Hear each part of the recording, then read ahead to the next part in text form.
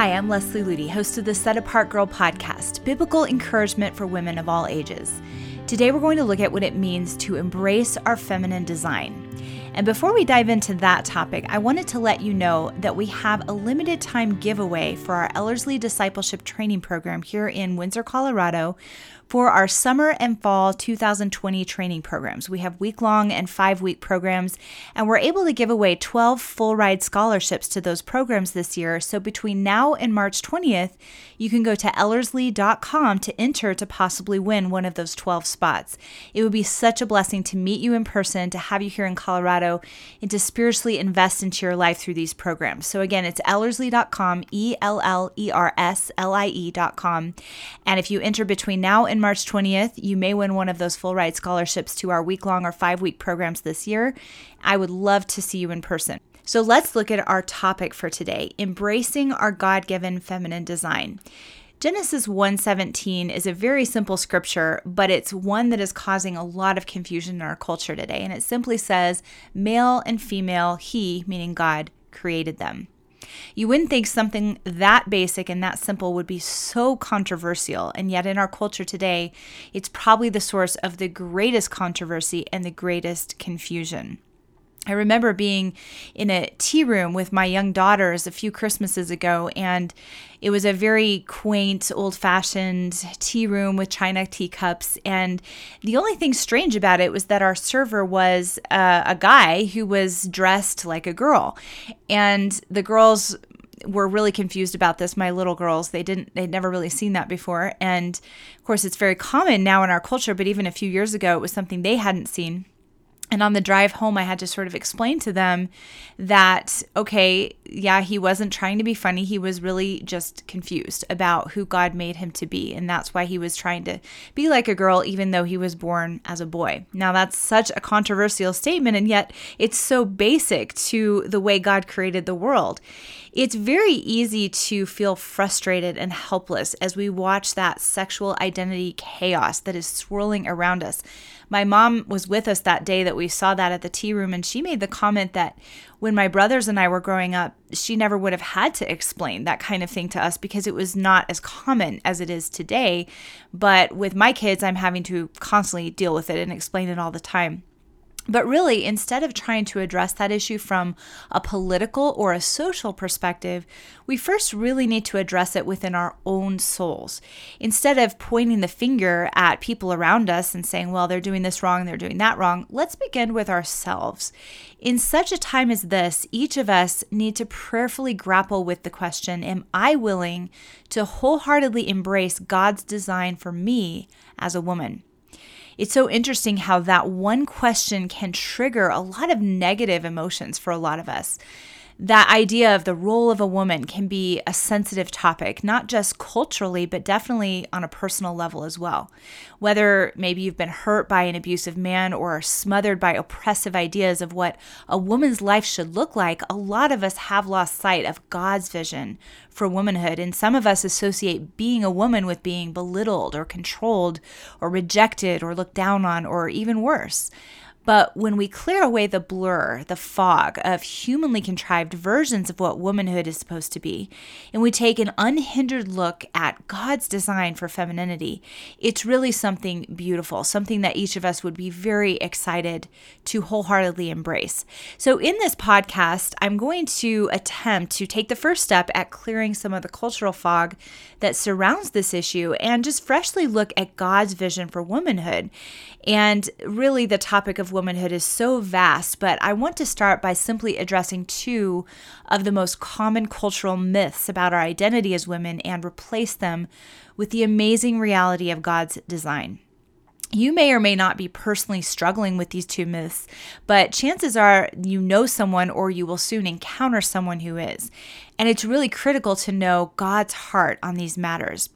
Regardless of the intensity of the struggle or the confusion surrounding this issue, there is one fact that we can bank on. God's truth sets free. So I'd really like to tackle these myths head on and replace cultural lies with the power of God's truth. Now, the first myth that we see so commonly around us today, and maybe you've even struggled with some thoughts like this yourself, goes something like this: maybe I was born the wrong gender. We live in a culture that loudly insists we have the right to choose what gender we want to be. If we don't like the gender that we were born into, we can just decide to become the other.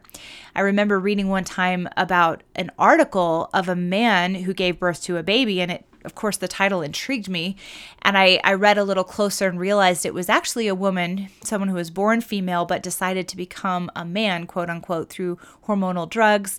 And outwardly, she started to take on a masculine appearance, but once she decided she wanted to have a child, she had to forsake those masculine qualities. She had to go off the hormonal drugs. She had to allow her body to once again function like a woman's body. And the reason was because even the most advanced science cannot achieve pregnancy and childbirth in anything else but the female body. So despite her efforts to forsake her God-given femininity, she couldn't erase what he had designed her to be, which was a woman. Now, when we try to question and alter our God-given gender, we are in essence rebelling against our Creator. We're saying to God, you got it wrong. I don't like being a woman. I should have been born a man. I'm going to try to correct the mistake that you made. But God does not make mistakes. And rejecting our God-given gender is like spitting in his face and saying that we know better than him. He made us women on purpose, and all of his creation was very good. We really only find heartache when we rebel against God by rejecting the very design for which we were created. But there is such great joy and fulfillment when we willingly accept what God has assigned and appointed us to be. One of the best books on this is called Let Me Be a Woman by Elizabeth Elliot. And in that book, she wrote this: all creatures, with two exceptions that we know of, have willingly taken the places appointed to them. The Bible speaks of angels who rebelled and therefore were cast down out of heaven, and of the fall of man. Adam and Eve were not satisfied with the place assigned. They refused the single limitation set to them in the Garden of Eden, and thus brought sin and death into the world. What sort of world might it have been if Eve had refused the serpent's offer and had said to him instead, "Let me not be like God. Let me be what I was made to be. Let me be a woman." Wow, let me be what I was made to be. What incredible freedom comes when we choose to agree with that one simple idea. If you have struggled with discontentment about your womanhood, or confusion about your gender, or dissatisfaction with what God made you to be, I want to challenge you with an important question. Are you willing to trust your Creator? God lovingly and purposefully created you as a woman. Your womanhood is not the result of random chance. It's a sacred appointment given to you as a gift by the very same Creator who formed the heavens and earth. Are you willing to trust that the divine hand which shaped the mountains and positioned the stars also designed you in perfect wisdom? Even if you have never struggled with gender frustration or confusion, it is so refreshing to be reminded of that truth, because God is wisdom itself. There is nothing in his creation that is haphazard or random, including us. He has a beautiful, purposeful design for our lives. He created you as a woman. He created me as a woman at this time in history with our own unique qualities on purpose. Our response to that amazing fact shouldn't be rebellion or being disgruntled, but delight and worship and gratitude and acceptance, not just with regard to being a woman, but with regard to every other aspect of who he created us to be. Just think about this. He gave you unique physical characteristics. He gave you a certain temperament. He made you the specific nationality you are. He appointed you to live at this time in history. He allowed you to have specific strengths and specific weaknesses. He placed you in the family that he did. None of these things are mistakes on the part of our Creator. So instead of complaining about his handiwork, let's accept it joyfully. Let's let God be God. He is the Creator. We are the creation, and his work is very good always. Now, the second myth that a lot of us struggle with, and maybe this is one you struggle with more than the gender issue, and that is saying this: embracing my role as a woman will be restrictive and oppressive. Now, I've spent my entire life in Christian circles, and I've been exposed to a lot of different ideas throughout the years of what a woman's role is supposed to look like. I've seen the gamut of extremes. I've seen churches where men are passive and women are the pastors and the decision makers. And I've seen churches where men are arrogantly controlling and women are treated as if their only purpose in life is to serve men.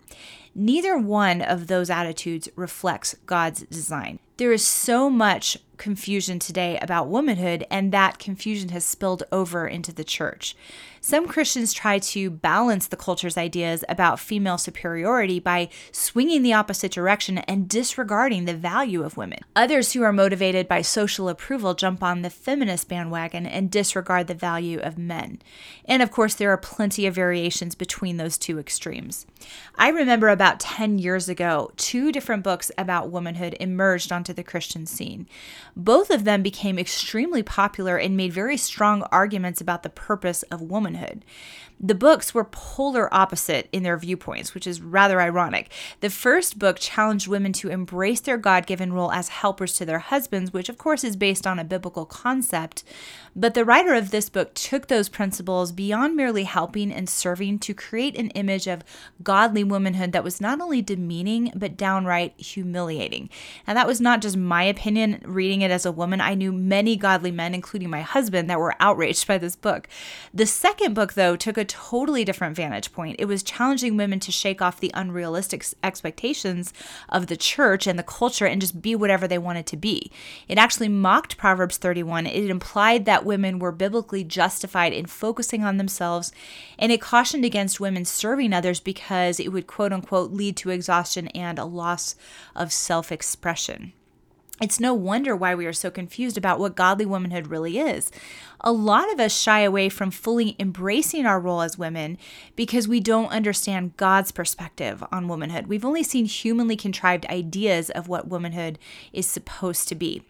And believe me, I have struggled with those humanly contrived ideas various times throughout my Christian walk. But despite the many humanly contrived versions of the female role that so often creep into the church, the reality is there is nothing in God's design for womanhood that is meant to be oppressive or miserable. Neither is there anything in God's design that says women should take a superior position to men. The only way to fulfill our real calling and purpose as women is to set aside human ideas and adopt God's perspective on womanhood. God's true purpose for womanhood may seem like a difficult vision to grasp, but really, Scripture is not at all silent on this issue. Let's take a quick look at what the Bible says.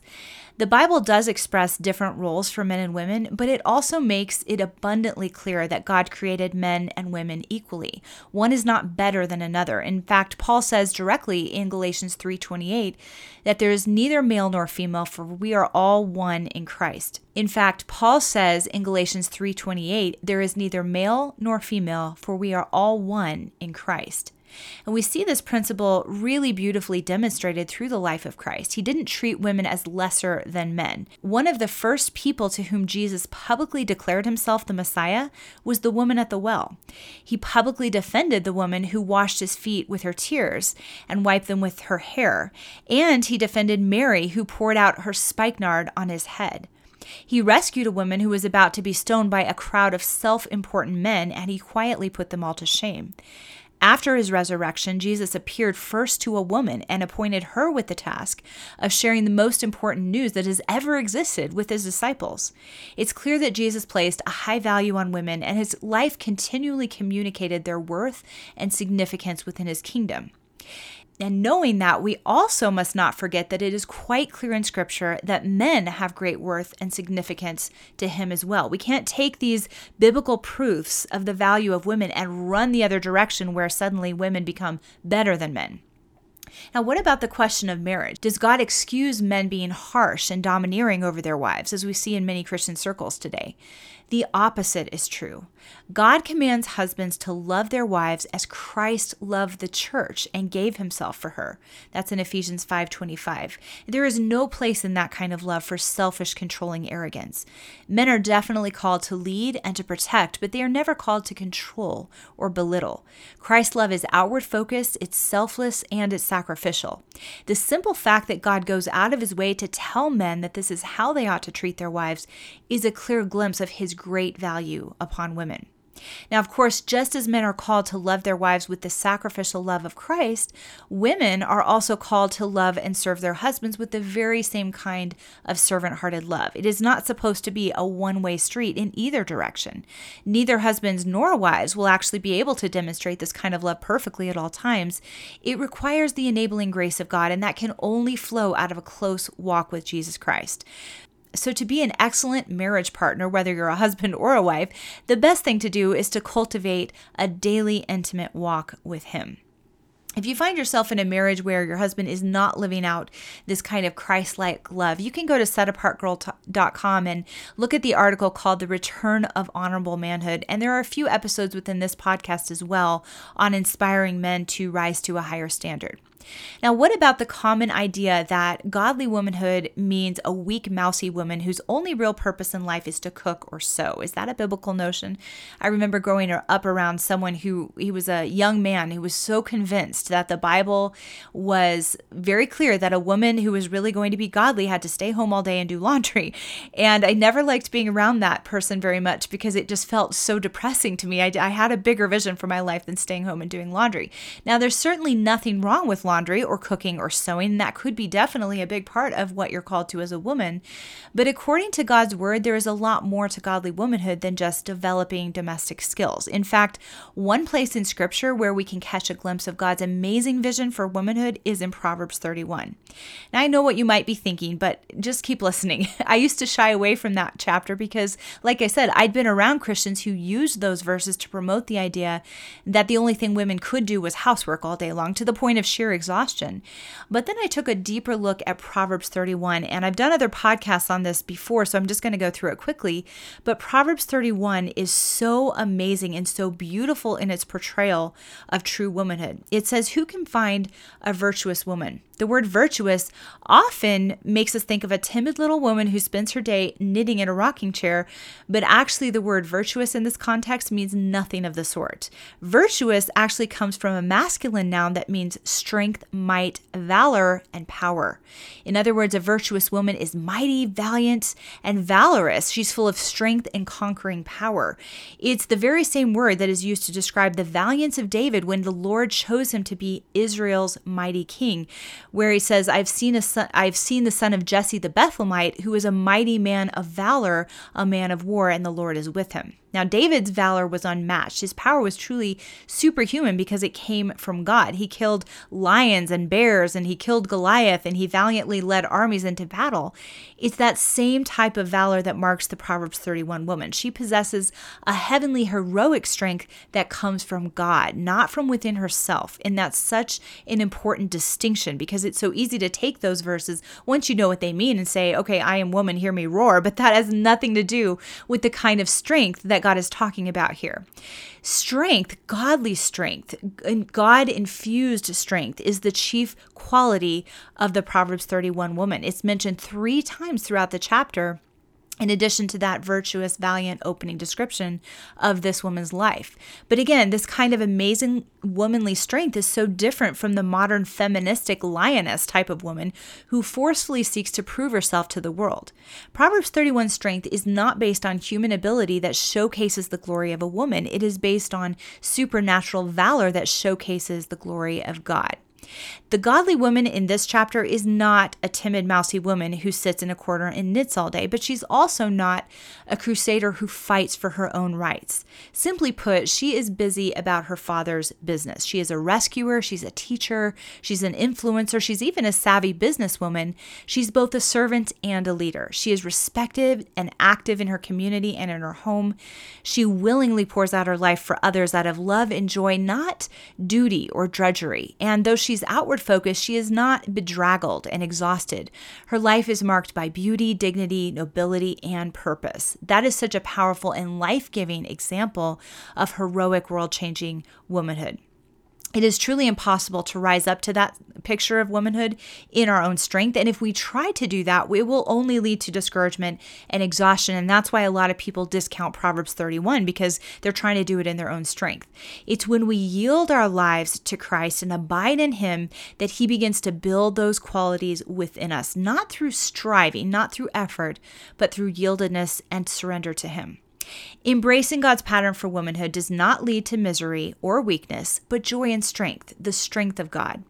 So when we clear away the cultural fog about womanhood and we grasp God's true vision for femininity, like I said earlier, we will gladly embrace His sacred calling upon our lives as women because His ways are perfect. So here are some final thoughts that I want to share with you. I encourage you to set aside others' ideas of what womanhood is supposed to be and gladly embrace God's vision for your femininity. His plans for you are good. Remember, Jesus did not come to this earth to bring bondage and oppression, but freedom and life. It is always safe to trust the one who sacrificed everything for us. And here's a powerful quote I'd like to finish with from Elizabeth Elliot. She said, "To understand the meaning of womanhood, we have to start with God. If he indeed is creator of all things visible and invisible, he is certainly in charge of all things visible and invisible, stupendous and minuscule, magnificent and trivial. Let's let him be God, and that is what leads to true joy and true peace." I hope you've enjoyed this week's episode. If you'd like to take this deeper, go to setapartgirl.com and look at the many resources that we have available for you there about living a Christ-centered life. And go to ellerslie.com to enter the giveaway for our 2020 programs. I pray you have a blessed and Christ-centered week.